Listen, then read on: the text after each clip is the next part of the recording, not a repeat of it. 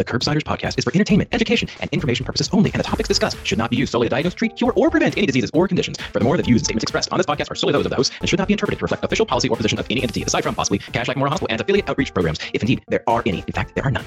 Pretty much, we aren't responsible if you screw up. You should always do your own homework and let us know when we're wrong.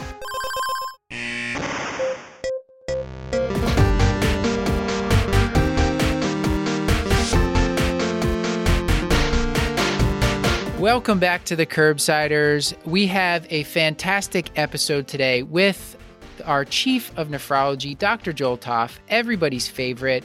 You probably know him as @KidneyBoy on Twitter. He's here today talking about metabolic alkalosis, which we will learn is the most common finding on a blood gas in the hospital, as he will tell us about. And I should probably tell you that I am Dr. Matthew Frank Watto, here with my friend, Dr. Paul Nelson Williams, who I think is a bit upset with me because it's been a long recording and, there's been some bad jokes made. I feel like I've been demoted. Some days I'm great friend, some days I'm good friend. Today, just friend. So I'm slowly sliding down. Eventually I'll be colleague, and then eventually you'll be nemesis. But that's probably a couple years down the line. Well, Paul, it's 10 o'clock at night. No, almost 10:30 at night, and we're both, it's a weeknight. We are up late. Tell the audience, what is it that we do on this show? Why are we up so late talking to each other from our respective homes? Yeah, no, I think in part we're doing this because I'm just tired of saying, probably contraction alkalosis, breaking eye contact, and walking away quickly while whistling. Now I feel like I'm better equipped to have a conversation about that. But I think what you're asking is what exactly we do. And we are the Internal Medicine Podcast. We use expert interviews to bring you clinical pearls and practice-changing knowledge. As you mentioned, we talked to the amazing kidney boy, Joel Toff. We also have another co-host with us and producer extraordinaire, not yet, but Beth Garbs-Garbatelli. Beth, how are you? Good. How are you guys doing? Beth, thank you for joining us. And the soon-to-be Dr. Beth Garbs-Garbatelli. And scary in the proposition sometimes. Don't worry, you must be ready. I mean, I take it as an insult that you've been with us for 4 years of Curbsiders and feel like you're not ready to be a doctor. No, Paul, I'm are you excited. insulted? I'm not insulted anyway. I think you should always be lately terrified to practice medicine. So I think just keep that attitude. Okay. Well, we're going to go through 4 cases, common situations where you might see metabolic alkalosis, and Joel is going to tell you all about that. And let me tell you a little bit more about our wonderful guest, Dr. Joel Toff. He went to medical school at Wayne State University, did a Med Peds at Indiana University. That's right, another Med Peds person. He completed an adult fellowship in nephrology at the University of Chicago. He's currently clinical nephrologist in Detroit at Oakland University William Beaumont School of Medicine. And of course, he's our chief of nephrology at Kashlak. Joel's passion is using social media and new media to teach nephrology. He started his blog, Precious Body Fluids, in 2008. He developed Neph Madness and Neph JC to leverage the power of community, digital scholarship, and creativity to teach nephrology. He's the founder and program director of the Nephrology Social Media Collective internship, which trains medical professionals to use social media for medical education. Joel is a pioneer in bringing visual abstracts to nephrology and is a visual abstract editor for CJASN and the American Journal of Nephrology. He is a creator and host of the nephrology podcast, Freely Filtered, as well as the new Channel Your Enthusiasm Burden Rose Book Club, which I'm a little upset, Paul, that he didn't tell us about that, but we've got to get on to the show. So without further ado, here's our discussion with Dr. Joel Toff. A reminder that this and most episodes will be available for free CME for all healthcare professionals through VCU Health at curbsiders.vcuhealth.org. Our guest on this episode, Dr. Toff, has commercial interests with Bayer, Cara Therapeutics, AstraZeneca, and Tracida. He's been on the advisory board for all except AstraZeneca. Our discussion on this episode was fair and balanced. Trade names were not used, and we discussed a balanced range of therapeutic options. Joel, this is probably appearance number 25 on the Curbsiders. Thank you for coming back. Can you please give the audience a one-liner, remind them a little bit about yourself? I am a 51-year-old kidney doctor who exists at the intersection of clinical care and medical education. And I continually try to use new technology platforms to improve and expand medical education. Follow-up question. What are you doing on TikTok these days? And is that a new, should we be on there? I have a face for podcasting. And my dance skills, trust me, podcasting's good for me. Yeah, we're exploring TikTok. I feel like it's got to be students that help us out with that, because Paul and I do not understand it. Oh, speak for yourself. But I also think we very cleverly made sure that we were not going to be the face of it, at least early on. So at least people don't have to contend with that. But it's going to be spectacular. I'm very excited for it. A lot of Doja Cat. It's going to be good. We will be hosting choreographed dances by our hosts. I promise you guys that. Yeah, the look of fear on Matt's face as I said that. So my daughter started doing this thing where she counts to 100, and that's the only time I dance. I do one dance move for each number, and that's a bit that I will only do for her, so everyone else can imagine what that would look like. Joel, any pick of the week? Well, let's do some picks of the week, since the audience has already heard tons of wisdom from you, and I'm sure you're going to tell them tons of wisdom about the topic at hand. But pick of the week. So I am listening to an audiobook now. It's called Letter to a Female Physician. This is by Suzanne Coven. Has this been a recommendation yet? No. Not yet. Back in 2017, she wrote an essay to the New England Journal of Medicine. That was the title, Letter to a Young Female Physician.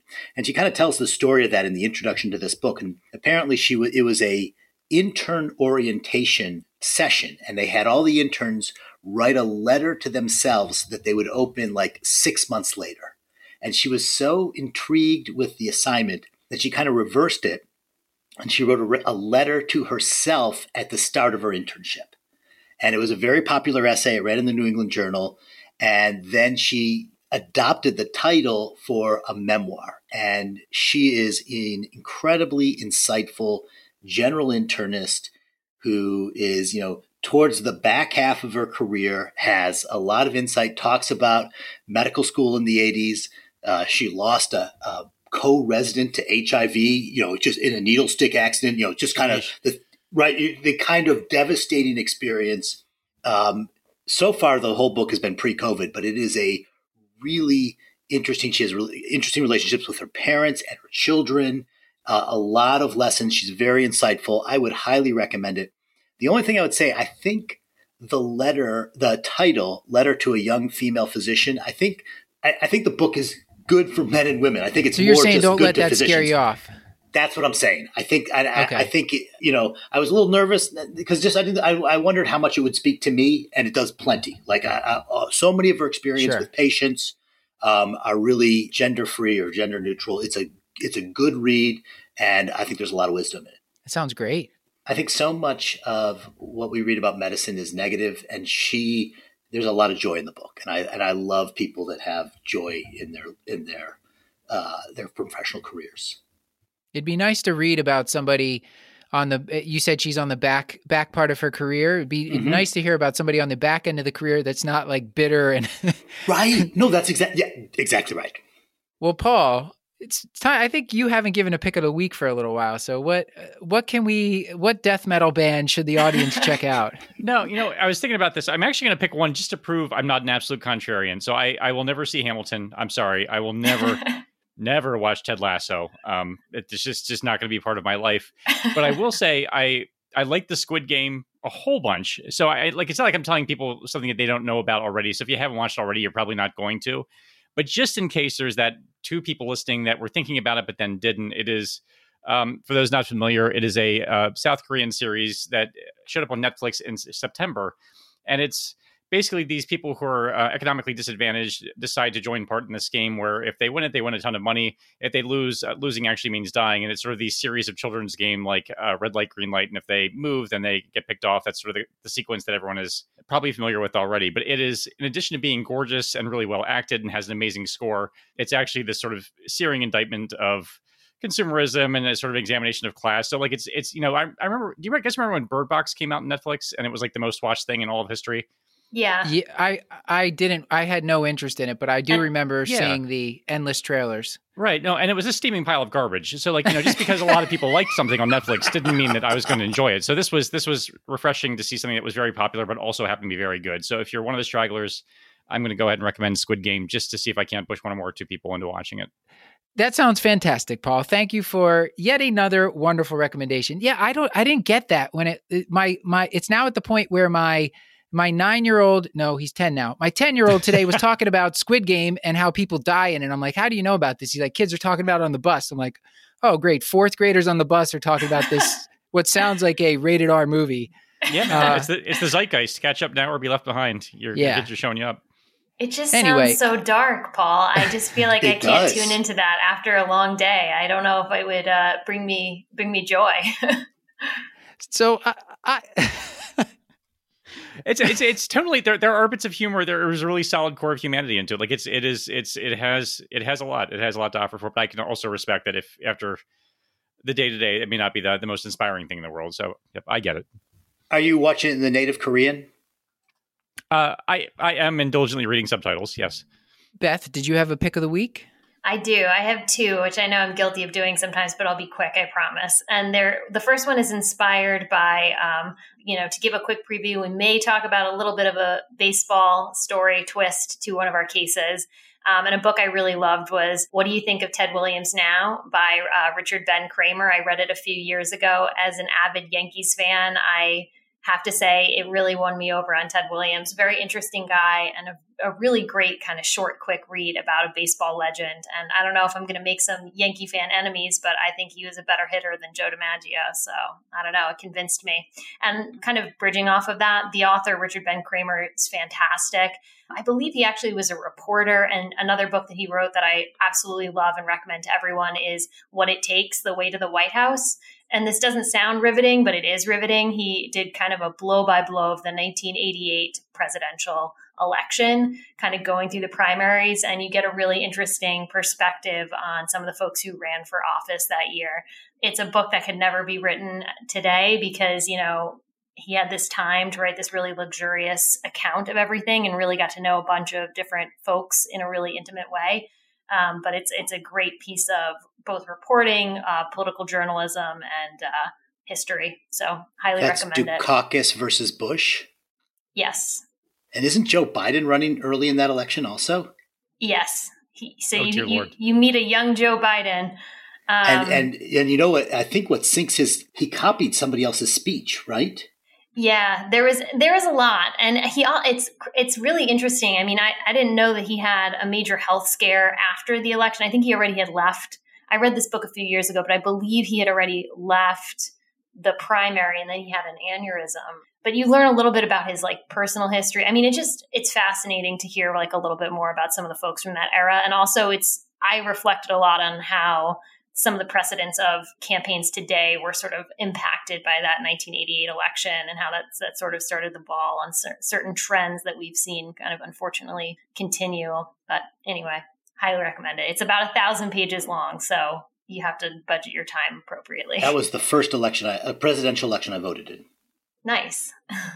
When you said way to the White House, I thought you were going to talk about parlaying a reality TV show into a White House run. So I'm glad it was something that took place in the 80s instead of a book about Trump. Matt, this may be your step to the White House. It starts with podcasting, and the next thing you know, I think we all know Joe Rogan's going to be the first podcaster that's president of the United States. All right, we're getting way off the rails. That's dark. Yeah. Hey, Curbsiders. You remember our sponsor today. It's Grammarly. Yeah, Paul and I have talked about Grammarly. Sometimes we don't communicate so well. Yeah, you'd think as professional podcast hosts, maybe we'd have some good communication skills, but turns out our writing could use some work. Paul has talked about this. He needs help with brevity. He needs help especially with tone because he pretty much speaks in sarcasm, and that doesn't always go over so well when you're trying to write formal emails. So what we love about Grammarly is that it helps sharpen our overall communication skills. They might make suggestions about clarity. They can help you with tone rewrites, and they can help you set a formality level. I also love how Grammarly has a feature where you can double click and it'll suggest a synonym to, sometimes I want a word that's going to make me sound smarter. And as I mentioned, they let you set your audience and your desired tone before you start, so that way, as you go along, it's going to make suggestions to you. And that's done by its built-in tone detector. Because if you want the email to sound friendly, let's make sure it sounds friendly. You won't want your friendly email to sound hostile to the person receiving it, which I think Paul has mentioned that maybe he's had some issues with that. So Grammarly is just going to make us better writers all around. And for us who publish weekly show notes, send a lot of emails, we really want our stuff to look good, read well, and just not have a lot of errors in it. And Grammarly is helping us with that. So why don't you join us and take the stress out of getting the words right with Grammarly? Our listeners get 20% off Grammarly Premium at grammarly.com/curb. That's 20% off at grammarly.com/curb. That's GRAMMARLY.com/curb.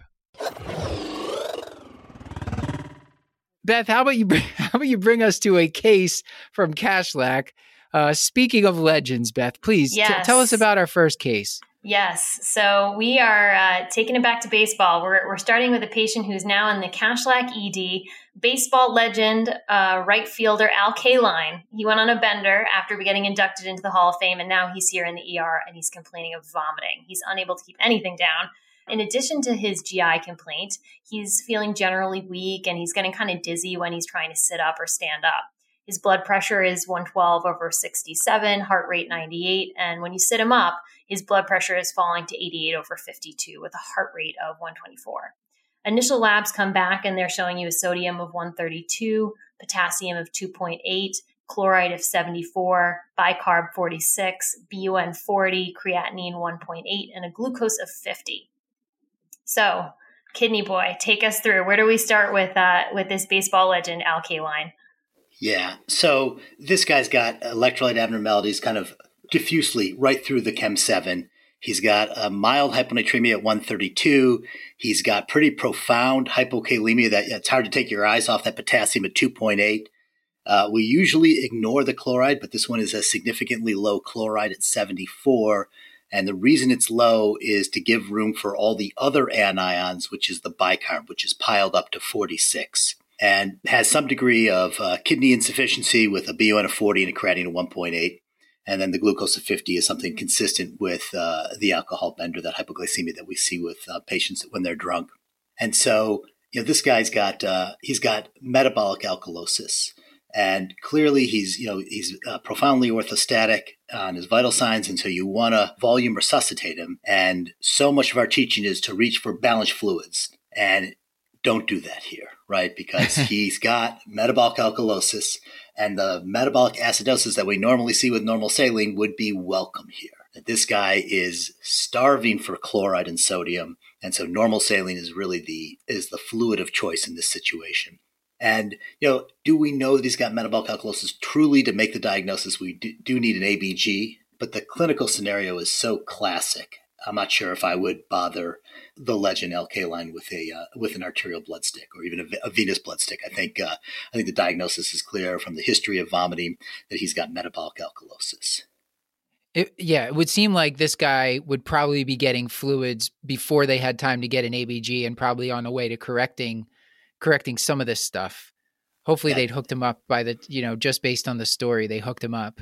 Is there any danger in this? I mean, these electrolytes, like any pitfalls here? Someone with these electrolytes are all pretty uniformly jacked up. He's hypotensive, tachycardic. The rate at which we try to fix any of this, does that matter in this case? No, I don't think you're going to have those kind of problems. I mean, the danger right here, I believe that potassium at 2.8 is probably the most dangerous electrolyte. You're going to want to correct that, and you're going to want to correct that quickly. I want to just take a moment to talk about kind of the pathophysiology of metabolic alkalosis, because that's one of the real profound abnormalities here. I think it's kind of the Rodney Dangerfield of electrolyte disorders. We don't really give it much respect. We don't think about it too much. Let's just take a moment to talk about metabolic alkalosis. So, the kidney, the proximal tubule, does a ton of work and literally reabsorbs thousands of milliequivalents of bicarb a day. And so when you develop metabolic alkalosis, to correct that metabolic alkalosis, all the kidney needs to do is not do so much work. It just tell the proximal tubule, hey, relax, take a little time off, don't reabsorb so much bicarb, and that bicarb will just pour out of the kidney and you'll correct that metabolic alkalosis. And so you can feed patients tons of sodium bicarbonate. And if they don't have some other defect that forces the kidney to reabsorb that bicarb, they'll just spill that bicarb without any problem. And they correct that, and people can eat an incredible amount of alkali without any problems. And so we kind of divide metabolic alkalosis into two phases. There's the generation, which is going to be the addition of alkali or the loss of hydrogen ions, and that's going to generate the alkalosis. But almost more important is the maintenance. What paralyzes the kidney and forces it to reabsorb bicarb against its will. And there's a limited number of things that do that. So, one of them could be kidney failure, right? If your GFR falls close to zero, well, you're not going to be able to excrete anything, including alkalosis. And we see that in our dialysis patients not infrequently. Even modest bicarb loads can cause pretty profound metabolic alkalosis because they just don't have any mechanism to clear that. So that's one. And then the other one is going to be volume deficiency, and we kind of call volume deficiency and chloride deficiency, kind of put them in the same bucket. They're usually one and the same. They usually walk together.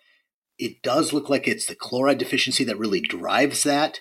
But, when you look at a patient, you're like, are they chloride deficient? What you actually are looking at and what you pick up is the volume deficiency. So clinically, you're looking for volume deficiency. Biochemically, it is chloride deficiency. And there's really been really interesting studies to try to kind of separate those out. They would intentionally get dogs or volunteers, have them develop metabolic alkalosis, and part of that concoction to develop the metabolic alkalosis would include a lot of diuretics, and then they would restore their volume with like albumin, like chloride poor albumin, and their volume would be fine, and they would be no longer orthostatic, they wouldn't be tachycardic, and they would still have metabolic alkalosis. And you could flip that over and you could load them with potassium chloride, keep them on the diuretic so they're still in negative sodium balance, they're still hypostensive, they're still volume depleted. But if you gave them enough potassium chloride, they'd respond and fix their metabolic alkalosis. And so with those types of experiments, we're like, yeah, it's really the chloride deficiency. But like I said, in terms of what you're looking at and what you're diagnosing, it's volume deficiency will be the second thing that maintains your metabolic alkalosis. After kidney failure and after volume/chloride deficiency, there are two more factors that force the kidney to reabsorb bicarb. One of them is hypokalemia, right? And you can just remember that it's hypokalemia, but the mechanism is actually pretty cool. Remember in medical school you learned that when you have hypokalemia, you get this exchange of potassium for hydrogen ions. So potassiums come out of the cell and hydrogen goes into the cell, and that's how you part of the compensation for hypokalemia. Well, the hydrogen ions going into the cell makes that cell have intracellular acidosis. And in the kidney, when they detect that intracellular acidosis, they're like, oh my gosh, we need to hold on to bicarb, right? It's responding to a perception of metabolic acidosis that doesn't really exist. And in fact, it is being fooled into thinking there's metabolic acidosis by the hypokalemia. Pretty cool stuff. And then the last mechanism is something that is forcing high aldosterone activity. And the most common cause of high aldosterone activity is just high aldosterone levels, right? And this is found with volume deficiency, which we've already covered. And then you have the primary hyperaldo, Cushing syndrome, those types of pictures will also cause increased aldosterone levels. And that will also serve to maintain metabolic alkalosis. And Joel, and for me, who I'm always mystified by renal physiology in general, could you talk me, where is the potassium going in this patient? So I feel like a lot of this stuff's intuitive. Their volume deplete, they're sort of barfing up their chloride. And then meanwhile, we're really concerned about the hypokalemia. Can you talk me through where that's going and what's happening there? Yeah. So it is kind of a mystery, because if you were to look at, we teach the interns, for every 1/10 of a point that the potassium is down, they're down about 10 milliequivalents of potassium. And so you just do the subtraction here and you're going to be down about 120 milliequivalents. And actually, if you look at those formulas, they say once you get below 3, you got to actually, it's more than 10 milliequivalents. And so literally this guy's probably about a 200 milliequivalents of potassium deficient. And if you look at the potassium concentration in vomit, it's about 10 milliequivalents per liter. Right. And nobody vomits up 20 liters. Like, you didn't have 20 liters of vomit. Like, and that's what it would take for the vomit, for just the loss of potassium through the vomit. That's not where it comes from. Right. And what happens is, as you develop the metabolic alkalosis from losing all that hydrogen ions and all those chloride ions in the vomit, that develops a profound metabolic alkalosis. And your kidney starts to excrete that bicarb in the urine. And that bicarb, that negative charge, when it gets to the distal nephron, it's like a magnet, and it holds on to that potassium. And so as you're losing bicarbonate in the urine, you're also losing obligate potassium losses along with it. They're handcuffed together, the potassium and the bicarb. And so it's the urinary potassium losses. And it's kind of weird when you kind of like make a chart and you're like, you have this chart of potassium, renal losses and not extra renal losses. And to have hypokalemia due to vomiting under renal losses, you're like, that seems like it should be GI losses. It's not. It's under renal losses. And the proof here is that patients that are on end-stage renal disease that have anuria, that have profound vomiting, they don't get hypokalemia. That makes a lot of sense. Joel, I wanted to ask you a follow-up question. So you said, or this is more of a comment actually before my question. So my patients that eat just like a ton of baking soda for their heartburn, that's why they're okay, because you said the kidney can just excrete a ton of bicarb as long as it's functioning. So unless they have end-stage renal disease or advanced CKD, my patients that are telling me that they love the bicarb for whatever home remedy they're taking it for, usually heartburn, that's okay? It's okay. They can get into trouble, right? I mean, if they get a little volume depleted and they fall behind, or if they get a little hypercalcemic, and we'll talk about that in a little bit, they can get into trouble. But if they walk the narrow path, they should be able to get by with pretty impressive bicarbonate loads. So my other question, and the only thing I want to caution is sodium bicarbonate, or baking soda that we have in the house. It is really industrial strength sodium bicarbonate, and a tiny teaspoon of that has 60 milliequivalents of bicarbonate. And so a full 650 milligram pill, which is the big honkin' sodium bicarbonate pill, has 8 milliequivalents. Right. Yeah. So a teaspoon of this stuff is nearly 10 of these pills. It's 8 of these pills. It's 8 pills. This makes my baking experiments feel a lot more profound. It's just, you just need to respect it. And you can imagine patients taking a tablespoon, which is 3 teaspoons, and you're like, it kind of boggles the mind. You can get to pretty profoundly high bicarb loads pretty quickly playing with baking soda. I wanted to bring it back to Rodney Dangerfield before we move on. Why do we need to respect the metabolic alkalosis? What are the clinical consequences of this that we might recognize? Yeah. So part of the fact that it's not respected is kind of deserved. Right. It doesn't have really profound effects. Like, there are reports of severe metabolic alkalosis, very high pHs, resulting in seizures and delirium.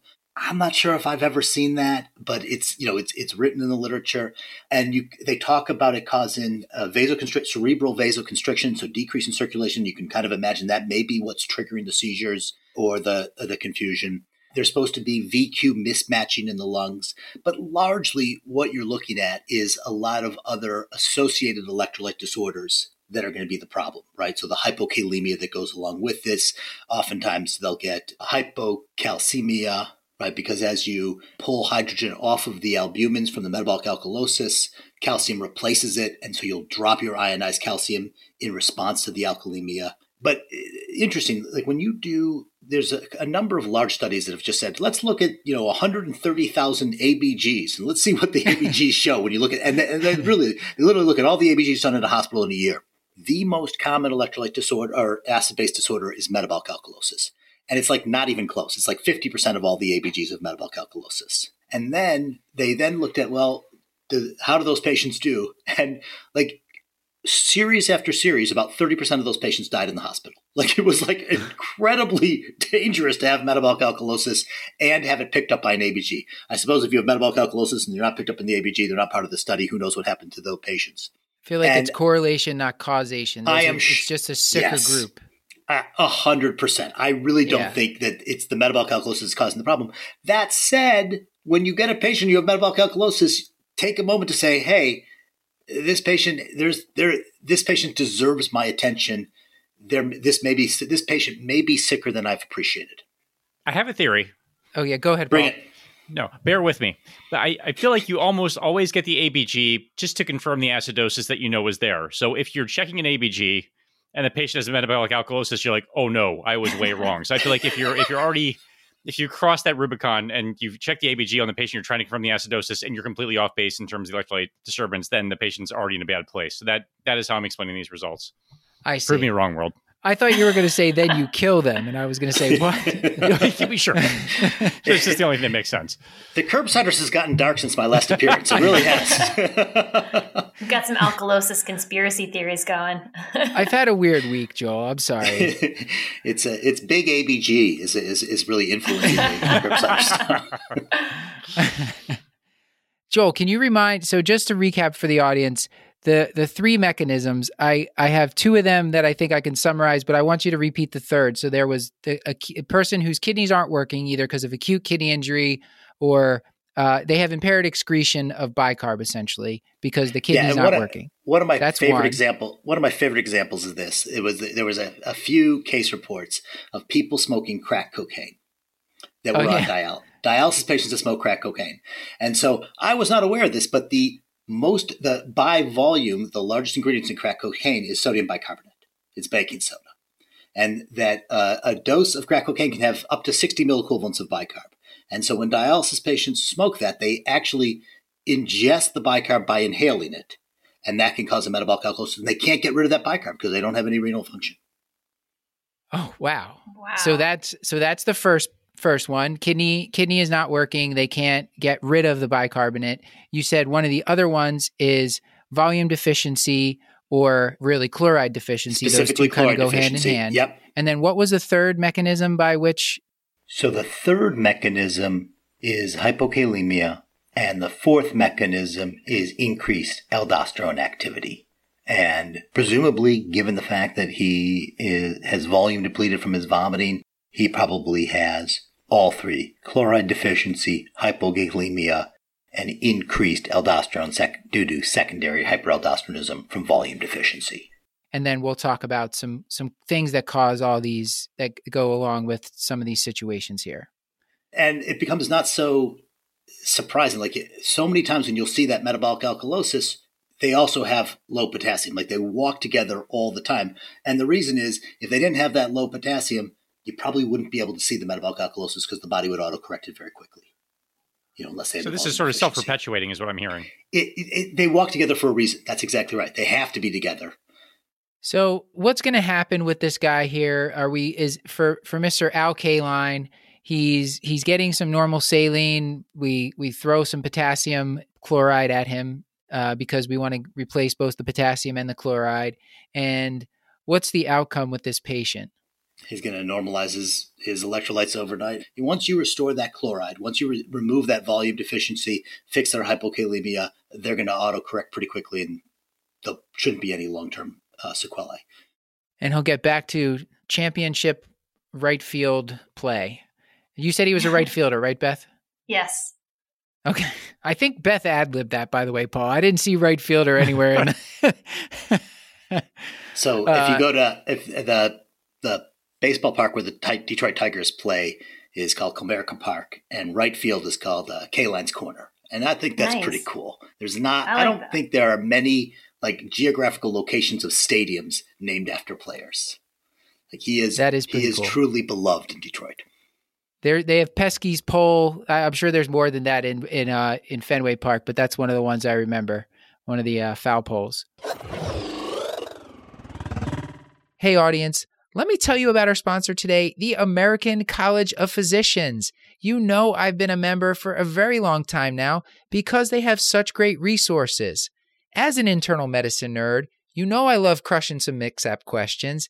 Additionally, the Annals has some wonderful features. I love the ACP Journal Club, and of course, In the Clinic has some of the best review articles out there, so be sure to check those out.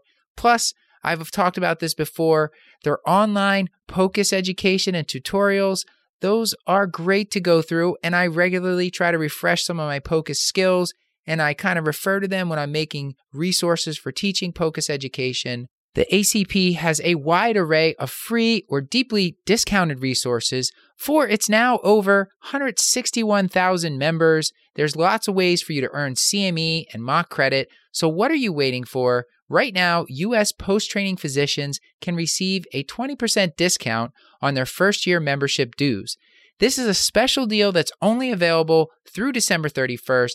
Visit acponline.org/ACP20 and use the code ACP20. That's right, you'll receive a 20% membership discount if you join today at acponline.org/ACP20 and use the code ACP20. So let's go on to case number 2. Beth, can you take us through that one? Yes. So this is featuring a patient named Mike Arbanet. Great name. So unfortunately, he has a bad cardiomyopathy. He had radiation therapy 25 years ago for Hodgkin's lymphoma, and his EF is about 30%. And to add even more unfortunate circumstances, his Medicare Medigap coverage changed, and he hasn't been able to get his sacubitril valsartan or his torsemide refilled. So he's been out of medications for about 10 days, and he restarted one night before he ended up in the hospital with orthopnea, 20-pound weight gain, lower extremity edema to 4+ pitting. And of course, he's hypoxic in these conditions in the ER, and he's placed on BiPAP. He started on a bumetanide drip 3 days ago, and you're called in because his bicarb is 46. His ABG looks like this: pH 7.54, PCO 254, PO 290, bicarb 46, potassium 3.6. So can you walk us through what's the physiology of this really common scenario of diuretics inducing a metabolic alkalosis? Yeah, right. I think this consult comes up all the time. And there's something that either intensivists or cardiologists, as soon as that bicarb crosses 40, they call nephrology. Right? I never get called for a 38 or a 37, but it goes above 40 and they're like, get nephrology in here. That's too high. So that's always the one that's problematic. Just a quick glance at the ABG. Remember, you want to take a look at the 3 Henderson-Hasselbalch variables: the pH, the PCO2, and the bicarb. And you see all 3 of them that are going up: pH 7.54, PCO2 up to 54, and the bicarb up to 46. Everything moving in one direction. So you have a metabolic condition. So it's a metabolic alkalosis. And then if you wanted to see if the compensation was appropriate, right? So as that bicarb goes up, your respiration should slow, raising the PCO2. And you want to see how much the bicarb has gone up. So it's gone up from 24 to 46. So that's a delta of 22. You take 2/3 of that delta, which is about 14, and you add that to a normal PCO2 of 40. 14 plus 40 is 54, and that's exactly what our PCO2 is. So this is a well-compensated metabolic alkalosis with the appropriate respiratory compensation. That's kind of the first thing you want to take a look at. It looks like they're operating the BiPAP appropriately, and so that all looks good. You want to, and then why does this guy have the metabolic alkalosis, right? And so it's this diuretic-induced metabolic alkalosis, like you said, is very common. And you say, well, what does he have? Well, he probably has intra-arterial volume depletion and chloride depletion. That's going to be diuretic-induced. His potassium is 3.6 here. So it's normal, but it's really at the lower end of normal. And so that's going to be the other thing. And then that heart failure state is going to be a super hyperaldosterone type state, and that's also going to be kicking out additional hydrogen and reabsorbing bicarbonate. So all that is going to be perpetuating that. And that's a useful thing to think about. So you want to think, well, we got chloride deficiency from the diuretics. We got potassium deficiency from the diuretics, and the volume deficiency is kicked on the aldosterone. I call out those 3 different mechanisms because each one of those mechanisms is a point that we can intervene, right? You have a low potassium, well, we can give potassium. We have loss of chloride, we can give chloride, and we have excess aldosterone, and we can block that. So let's take them one by one. So the hypokalemia, you can just give them potassium chloride. And the point that you want to do here is the target here is not a certain potassium, right? What we're trying to do here is correct the metabolic alkalosis. So you give the potassium until you start to see side effects from hyperkalemia. right? If you get the potassium up to 4, that doesn't mean you stop. In fact, you keep going up on the dose until that potassium gets to 5, 5.2, and then you can stop, right? So you want to give as much potential chloride as possible. So, if you start at 10 daily, move up to 20 daily, go up to 20 twice a day, go up to 40 twice a day, work your way up slowly, because that's how the kidney is good at getting rid of potassium. If you give it time to adjust to increasing potassium loads, it gets better and better to adjusting to those potassium loads, and that can really help you. One of the things I always think about is if you get up to 40 milliequivalents of potassium chloride twice a day, that's 80 milliequivalents of potassium, and that's pretty much a kind of a standard, not even a standard, that's a pretty rich American diet. It's pretty good potassium load. If you're getting to 80 milliequivalents of potassium chloride a day, that's the kind of this equivalent amount of chloride as you'd find in a 500 cc bolus of normal saline. Oh, that's pretty good.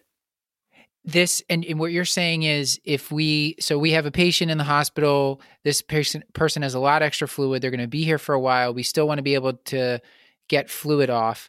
So we're giving them potassium but so we really need to be raising the chloride too? Yeah, right. Because we have a potassium deficiency, and actually, it's not clear he's got a potassium deficiency. He's got a low normal potassium, but he definitely has a chloride deficiency from the days of diuretics, but on this Bumex drip. And if you go to cardiology and say, I want to give him a couple of liters of normal saline, they're like, no way, the guy's still on BiPAP. We can't do that, right? You're going to get blocked completely, and probably correctly so, right? Like the guy's got decompensated heart failure, coming in to tell him that we need to give him normal saline is not going to be a popular choice. It's not going to be good for the patient. But the potassium is not going to have the same effect. It's going to move. It's going to disappear inside the cells, right? All that fluid disappears in the cells. You're going to be fine with that. And so we're going to give them potassium, and you want to just sneak up on it. You want to start low and every day go up on that potassium, and you want to get to and slowly raise up that serum potassium until you get to a level that's toxic. Okay, we'll stop here.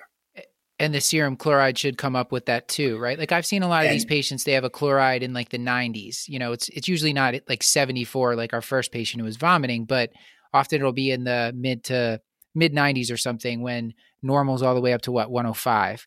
So we want to be able to, we'll see that bump up as well. Is it that was kind of my question. And the way you can follow this is you can just follow the urine pH. Get a daily urinalysis.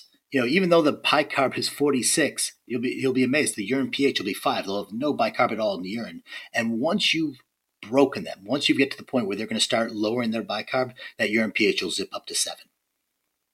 Oh, wow. I can't wait to try this out. Yeah. And so, and that's going to be you'll get a faster response in the urine pH. Once that urine pH moves, I'm doing the right thing, and that bicarb is going to start to come down. The next thing you can do is you can use acetazolamide. And acetazolamide is a carbonic anhydrase inhibitor. And what you're going to do with that is you're going to cause a drug-induced proximal RTA or type 2 RTA, right? So the proximal tubule, we said, it reabsorbs thousands and thousands of milliequivalents of bicarbonate. And unfortunately, in this circumstance, it's reabsorbing that bicarbonate when you don't want it to reabsorb that bicarbonate, right? That both the hypokalemia and the volume deficiency rev and stimulate the reabsorption of bicarbonate in the proximal tubule, and we can slow that down using acetazolamide. And there's a number of studies that have looked at this. One of the big interests in this was in patients with COPD. A lot of them will have metabolic alkalosis from the associated diuretics that they get. And the concern is when you get that metabolic alkalosis, that can suppress your respiratory drive. Right? Because when you have metabolic alkalosis, the way you compensate is you slow your respiration, you raise your CO2. And people are concerned, well, hey, if I have this metabolic alkalosis from the diuretics that we're using, that may be stopping me from breathing fast enough to get off the vent. And so there was a trial called the Diablo trial that looked at giving acetazolamide 500 milligrams twice a day to stimulate respiration. Now, the p-value was non-significant, though it looked pretty impressive. They went from 160 plus hours in the control group to 130 hours in the intervention group on the acetazolamide. It didn't hit the p-value. It was a non-significant trial. And there wasn't much of a drop in the bicarb, which was different than a lot of other series. Most of the series usually find about a drop of 6 points when you use acetazolamide. Go ahead, let it rip, use 500 milligrams twice a day. Don't go with a small dose. And again, follow their urine pHs. And when that drug starts to work, you'll see that urine pH go up. Can I ask a follow-up question? So I see this quite often, and it seems to be especially patients who have chronic COPD with like or chronic respiratory acidosis, and then they also have heart failure and we're diuresing them, I see these bicarbs shoot way up for whatever reason into the 45, even all up to the 50 range. When we're giving the potassium chloride or when we're giving the acetazolamide, do we have to stop the diuretic when we get to that point of like 45? Because oftentimes these people still are total body overloaded and we're still thinking we want to diurese them. So what do we do with the diuretic while we're trying to give the potassium chloride or while we're doing the acetazolamide?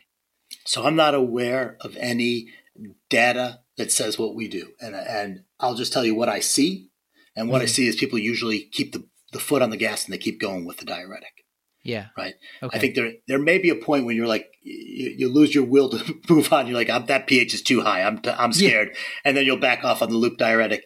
But usually these therapies are given while they're still getting the loop diuretic. Okay. And can we just say, again, Diablo, great name for a trial. Like stellar stuff. Doesn't really matter. Positive, negative. Doesn't really make a difference. Finally, Absolutely. Strong work. Paul was playing with his cat and then he just perked right up as soon as Joel said Diablo trial. That's like... Right. And I was hoping it was going to be a Spanish trial. No, French. Yeah, French. Very French. Yes. Paul's a big trial head. He memorized. Just can't get enough. Can't get enough of those trial names. As somebody who will be an intern soon, I mean, one thing I'm thinking about during this scenario is like, what could the intern managing this patient have done before tipping them into metabolic alkalosis? Like, are there any like strategies to avoiding this, like before you have to get to the point of adding these therapies on? Well, I mean, you don't need to wait to 40 to start these therapies. Okay. Right. So if your goal is to get them in negative balance, adding acetazolamide, that's just adding another diuretic. That's something that makes sense. And starting that early is probably a good idea, right? That can really assist in your diuresis. Right. And then the other diuretic that we're going to talk about is spironolactone. Right. And this one also makes a lot of sense. And I think is better as a preventative therapy than as a reactionary therapy. Right. If it can help prevent that rise of bicarb above 40, you can intercept and prevent the nephrology consult by starting them on spironolactone.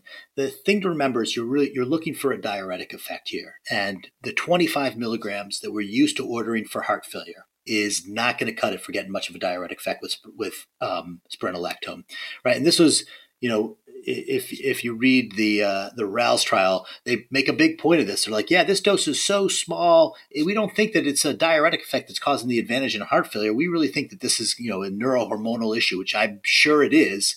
And it was and same thing with the hypertension. Like we get control of the hypertension with these low doses of spironolactone usually also. And it's been so successful with those two things we've forgotten that if you want to get a good diuretic effect, you need to use a lot more.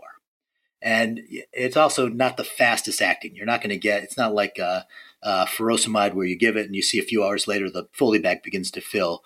Understand that you needed to give it for a couple of days to see peak effect there. So you may be using 100 milligrams a day. The one caution I would use is probably be careful about pairing this with the high dose potassium chloride strategy. These may not go great together, right? You could probably do them a little bit, but just be careful with that. And one of the other pitfalls here, especially with the potassium, is oftentimes these patients are either on a vent or they've got an NG tube, and the nurses don't like giving potassium chloride because they got to crush it. And there's a dissolvable form called potassium acetate, and that acetate gets converted to bicarbonate in the liver. And so you're trying to correct this metabolic alkalosis, and now you're giving potassium plus essentially more alkali. And so you need to be specific and say, hey, potassium chloride comes as a liquid. If you've got an NG tube, you can just put the liquid down. You don't need to worry about dissolving it or using the tablet and crushing it. So be specific. No, potassium chloride is what you want. You don't want K-phos. You don't want K-acetate. That's a good pearl. A follow-up question about the use of acetazolamide or the higher dose spironolactone. Once the person is euvolemic and we're de-escalating, switching them to whatever's going to be their chronic regimen, usually the acetazolamide we would not use outside the hospital. That's just like for a couple days. Usually we back off to a maintenance dose of potassium chloride, and then spironolactone, same thing. You'd come back down to like the 25. Absolutely. And acetazolamide is an incredibly intolerable drug. It makes anything that's carbonated tastes awful. It's intolerable. Beer, champagne, Coca-Cola, soda Right. pop. And this guy's name is Mike Carbonate. I mean, he loves, he's a big soda head. So yeah, that's exactly right. Well, that was super helpful because I see that a ton when I'm working as a hospitalist. That is a very common occurrence for patients with heart failure. I'm sure that's going to be very helpful to a lot of listeners. But we have some more stuff that's going to be very helpful to a lot of listeners and another great name. Yes. Beth, can you tell us about her? This is Fracture Franny. She's a 78-year-old woman with a history of multiple fractures attributed to osteoporosis, and she's here at Kashlak Memorial with confusion. Initial labs show creatinine of 2.8, BUN 48, bicarb 36, calcium 18. ABG shows a pH of 7.57, bicarb of 43, PCO2 of 47, PO2 of 87. Creatinine was 0.7 6 months ago, so she's really up from baseline. Clearly, the most remarkable lab here is that calcium of 18, right? Your eyes you can't take your eyes off of that. And then associated with that is she's got the confusion. You're like, oh, I've got the diagnosis, right? You got the hypercalcemia that's causing the altered mental status. You're going to sew this all up real easily. So when you want to work up hypercalcemia, right, the first thing that you want to do is you want to take a look at that PTH, right? Is this going to be primary hyperparathyroidism or one of the extra parathyroid causes? And her PTH was undetectable. And so when you think about those undetectable causes, PTHRP is another one, and this one was also undetectable. And then very helpful when it comes back 6 weeks later. the primary care doctor thanks you in follow up. Yeah. It was a send out test. It's always a send out. It never comes back at any reasonable time. And then the 125 OH vitamin D, so like your sarcoid or your TB or your lymphoma that can drive that 1-alpha hydroxylase. And that was also low. So kind of it ticked the box of like, well, all the ones that we typically think about as being extra PTH are all negative. And I also don't see the calcium usually quite that high. Like a calcium of 18 that's pretty remarkable. And usually you see these people with primary hyperpara 10.5, 11.5. And then for malignancy, I see it in the 12 to 14 range, but 18 is like astronomical. Yeah, that's what it takes to get a case report nowadays. It's got to be a high calcium. This is definitely a remarkably high calcium, and that probably I did pull this from a case report, so that there is some probably publication bias in terms of how dramatic the calcium was. You can tell I take USMLEs. Is this a milk alkali syndrome? It is. It is a milk alkali syndrome. That's one of it. That's the last of those low P. Not the last of them, but in terms of the common ones, it's one of the last low PTH driving that hypercalcemia is a milk alkali syndrome. She's not taking Tums. She's not drinking milk. It's a milk alkali syndrome without the milk, right? And there's it's kind of the modern form of milk alkali syndrome is from calcium carbonate, which many women take to either treat or prevent osteoporosis. And at the doses recommended, not a problem. But, a lot of times people think 2 pills are good, 4 pills is better, and 8 is even better than that, right? And they talk about, once you get above 4 grams of calcium a day, which is way beyond what anybody's recommending, you can start to see this milk alkali syndrome. So good call, Beth. And what do you think comes first for this lady? I mean, like the creatinine's 2.8.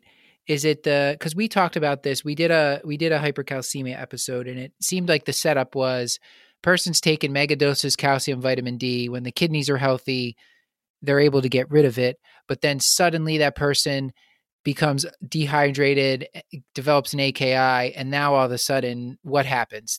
They can no longer handle it. You think that's what happened to this person, or you think that the calcium is what the amount she was taking hurt the kidneys?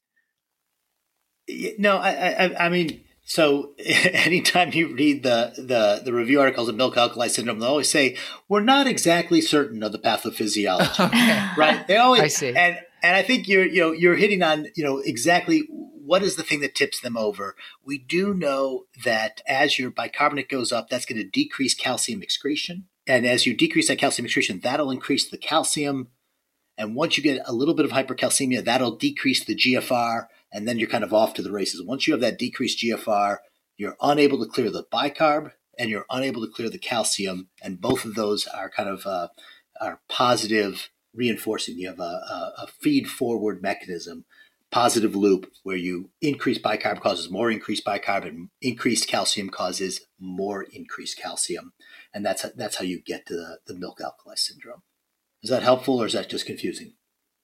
That was helpful, I think. I'm Okay, curious if there's any finding that may come back before the PTH, like would a UA or any type of finding there help you, so like urinary pH For me, for a guy who looks at acute kidney injury all day long, you recognize, you get the kind of the sense of the syndrome of what acute kidney injury looks like. When you have acute kidney injury, they get metabolic acidosis and they get low calcium. And so when you see acute kidney injury and you see hypercalcemia and metabolic alkalosis, you're like, no, this is not your run-of-the-mill acute kidney injury. This one looks really different. And the first thing you want to say is like, am I looking at the right labs? Is this the right person? And once you confirm that you got the right person, these are the right labs, you really kind of zero in on this milk alkali syndrome. That to me is going to be the pattern. And then you get all the confirmatory stuff. And I think it's especially important to go through and tick all the boxes in a case where the calcium is this high, because you don't want to miss a malignancy. So, don't miss the occult multiple myeloma or the breast cancer diagnosis or prostate cancer. Make sure you're taking care of all those things. And then once you've kind of recognized it, the treatment ends up being pretty textbook, right? The first thing they always tell you to do in hypercalcemia is to give them IV fluids, right? Start getting that urine flow up, give them IV fluids. If you can run to 200 an hour, if they'll be able to tolerate that, run it at 200 an hour. I might be a little bit nervous in fracture franny running it that fast, but you're going to run it. You're going to run the normal saline as fast as you can. And once again, you look at that alkali. Don't give them balanced solutions, right? You don't want to give lactated rigors that has calcium in it to the person who has hypercalcemia. Let's not do that. Let's just give them the normal saline. Let's keep it simple. And in my experience, when I've seen these, that calcium just melts away. These patients get better very, very quickly. You've broken the cycle by giving them that chloride replacement. As soon as you break that cycle, they're able to clear that calcium and that alkali on their own. Yeah, and Franny, she has a trip to Italy coming up with her friend. She really wants to make that, so I hope we can pull her out of this. Yeah, the one other kind of tidbit is if you read classic milk alkali syndrome, part of the syndrome is an elevated phosphorus, and that's because milk is loaded with phosphorus. But modern milk alkali syndrome from this calcium carbonate, there's no milk involved, so there's no phosphorus load. Plus, calcium carbonate's actually a pretty good phosphate binder. And so they end up presenting with low phosphorus. So it's kind of the kind of, you can almost identify them from the labs of what the source of their calcium was, whether it was calcium carbonate or just dairy milk. So Franny will live to see another day. We've diagnosed her. Beth has diagnosed her. And we have one more case that we wanted to take people through. Let's move on with what are we calling this guy? Hyper Al? Hyper Al. Oh yeah, absolutely. That is Hyper Al is a 27-year-old with ADHD. Beth, tell us more about this case. So he's presenting in your office. He recently failed his commercial driving license test because his blood pressure was 180 over 110. But I'm also curious as to why his blood pressure was taken at his driver's license test. Commercial driver's license test is that they check your blood pressure. Oh, interesting. This is one of those for CDL. Yeah, this is a different animal than CDL. Yeah, you can't have if you have diabetes and you require insulin, you get your CDL taken away. There's all sorts of rules with it. Wow. Okay. But Beth, these are good clues. Look, when you're trying to get a history of hypertension, I always ask about high school sports because they always get a blood pressure check then. Did you try to join the Army? You get a blood pressure check then. And this is especially for men. It's Army, high school, college sports, and commercial driver's license are the ones that I usually pick out. Do you guys have any other ones that you use? Sometimes people check in like the grocery store or the pharmacy, probably less so now that we're in a pandemic and people are all turned into germaphobes. But before that, some of my patients would do that. The dentists, by the way, invariably, while we're on the Yes. topic, and unfortunately, when you find out you're about to get your teeth drilled and to check a blood pressure and then it's high, I don't even know what to do with that information. But I get a lot of patients who are hypertensive at the dentist's office for reasons that are understandable, and then also probably actually hypertension. Good point. Yeah, that's another good one, Paul. That is very true. I get a lot of calls from frantic dentists, or asking if it's okay to drill this person's teeth because the blood pressure was 160/90. They took an aspirin 4 weeks ago, and is that okay? Yeah. That's actually the name of my ska band. It's Frantic Dentists.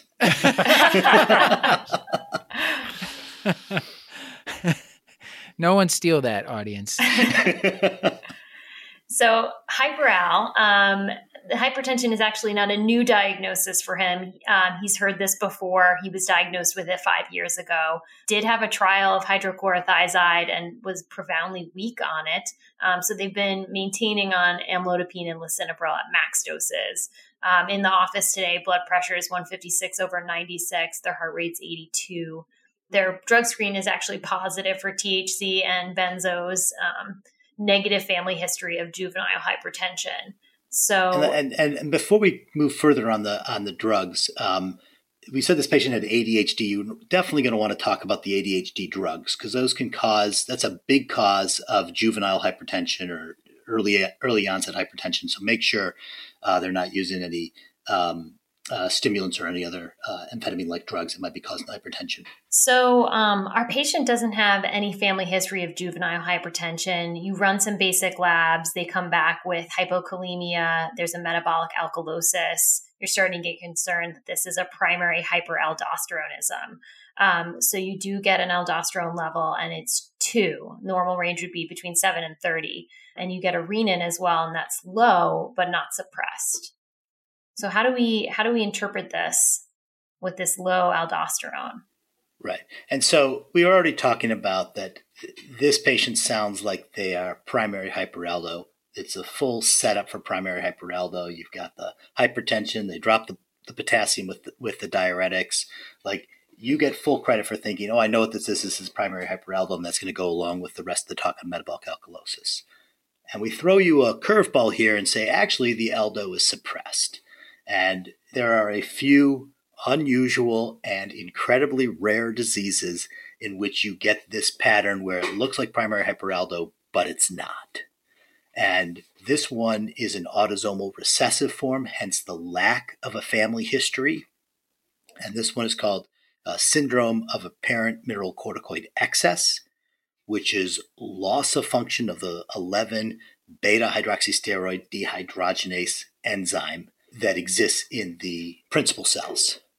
And so one of the unique things about the mineralocorticoid receptors that are normally activated by aldosterone is they are also activated by cortisol. That the cortisol that circulates in your body absolutely will fit right into the mineralocorticoid receptor. And cortisol circulates in your body at about 1,000 times the concentration of aldosterone. In order for aldosterone to be an effective signal, any cell that has mineralocorticoid receptor has to deactivate cortisol. And the enzyme that deactivates cortisol is that 11-beta-hydroxysteroid dehydrogenase. And if you don't have a functional 11-beta-hydroxysteroid dehydrogenase, the cortisol that circulates in your body will activate the mineralocorticoid receptor, drive the hypertension, drive the hypokalemia. It'll look just like primary hyperaldo, except for when you measure the aldo will be suppressed. This is the same enzyme that's deactivated by licorice. So there was an interesting case in the New England Journal of Medicine, a couple of years ago, about a guy who had a heart attack from eating so much licorice, and that resulted in hypokalemia and hypertension. Natural licorice also will deactivate this enzyme. Paul, black licorice, that's your favorite candy, right? From childhood?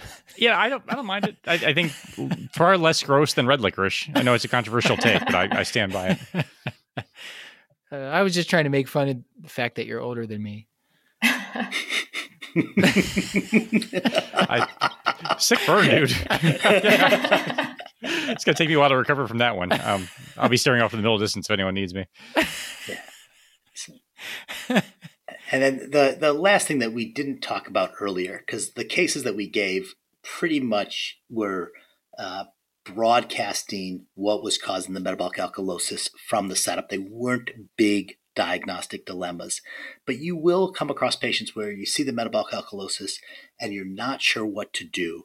And in that workup, one of the very first things you want to do is you want to look at the urinary chloride. And that's going to neatly divide. If the urine chloride is less than 20, these are patients that are volume deficient or will be responsive to chloride infusion. So that'll be all your diuretics, your vomiting, your milk alkali syndrome. All of those patients are going to respond beautifully to chloride, and they'll have a low urine chloride.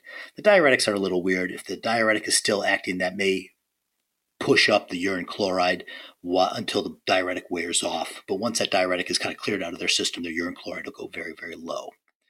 And this is the same way we normally use the urinary sodium to kind of assess what the kidney's perception of volume is. But the urine sodium doesn't work in metabolic alkalosis because that bicarb that's in the urine just grabs onto sodium and pulls it along with it so they can get an artificially elevated urinary sodium. So you just can't trust your FeNA or your urinary sodium to kind of advertise what the volume status is. You have to go with the urine chloride, and that'll be much more reliable. And that'll help you remember also that these patients are chloride responsive, that it's the chloride that's important. And if they have a primary stimulus of aldosterone driving the maintenance of metabolic alkalosis, this is going to be your Cushing syndrome, your primary hyperaldo, your syndrome of apparent mineralocorticoid excess.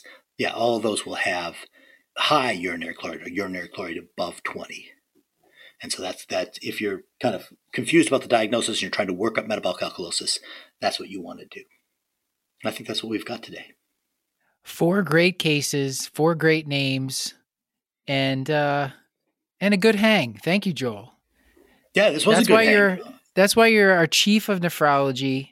And did you have a couple take-home points that you wanted to leave the audience with? I mean, you just gave us a great one about the urine chloride there, but any other things, any other big take-home points from this episode? Right. So one of the main ones is that oftentimes these patients are going to be volume deficient. You want to reach for normal saline and not the balanced solutions that you're used to giving for resuscitation. Don't make that mistake. Secondly, make sure you fix that potassium. Don't let those patients live with that low potassium. And then we talked about the urine chloride. And then lastly, these patients, they have increased hospital mortality. Don't sleep on these patients. Be aware of them. Make sure you're covering all the little electrolyte abnormalities, all the things that go along with it, that low calcium that may be happening, that low potassium certainly. Take care of these patients and don't let them fall to the back of your list. Awesome. This has been another episode of the Curbsiders, bringing you a little knowledge food for your brain hole. Yummy. Get your show notes at thecurbsiders.com, and while you're there, sign up for our mailing list to get our weekly show notes in your inbox. And if you do that, you'll be signed up for our twice-monthly new Curbsiders Digest, brilliantly named, which will recap the latest practice-changing articles, guidelines, and news in internal medicine. And we're committed to providing you with high-value, practice-changing knowledge, so we want you to subscribe, rate, and review the show on Apple Podcasts, and send us your feedback to thecurbsiders@gmail.com. A special thanks to our social media team, Beth Garbatelli on Twitter, Mad Dog Maddie Morgan on Instagram, Tima Karganov is on the website, and Chris the Chew Man Chew is on Facebook. A reminder that this and most episodes are available for CME credit for all healthcare professionals through VCU Health at curbsiders.vcuhealth.org. And so with all that, until next time, I've been Dr. Matthew Frank Watto. I've been Beth Garbatelli. And we should be sure to thank the great Stuart Brigham for composing the theme music you are doubtless hearing behind us. We should also thank the incredible Claire Morgan of Notterly for editing our audio. As always, I remain Dr. Paul Nelson Williams. Thank you and goodbye.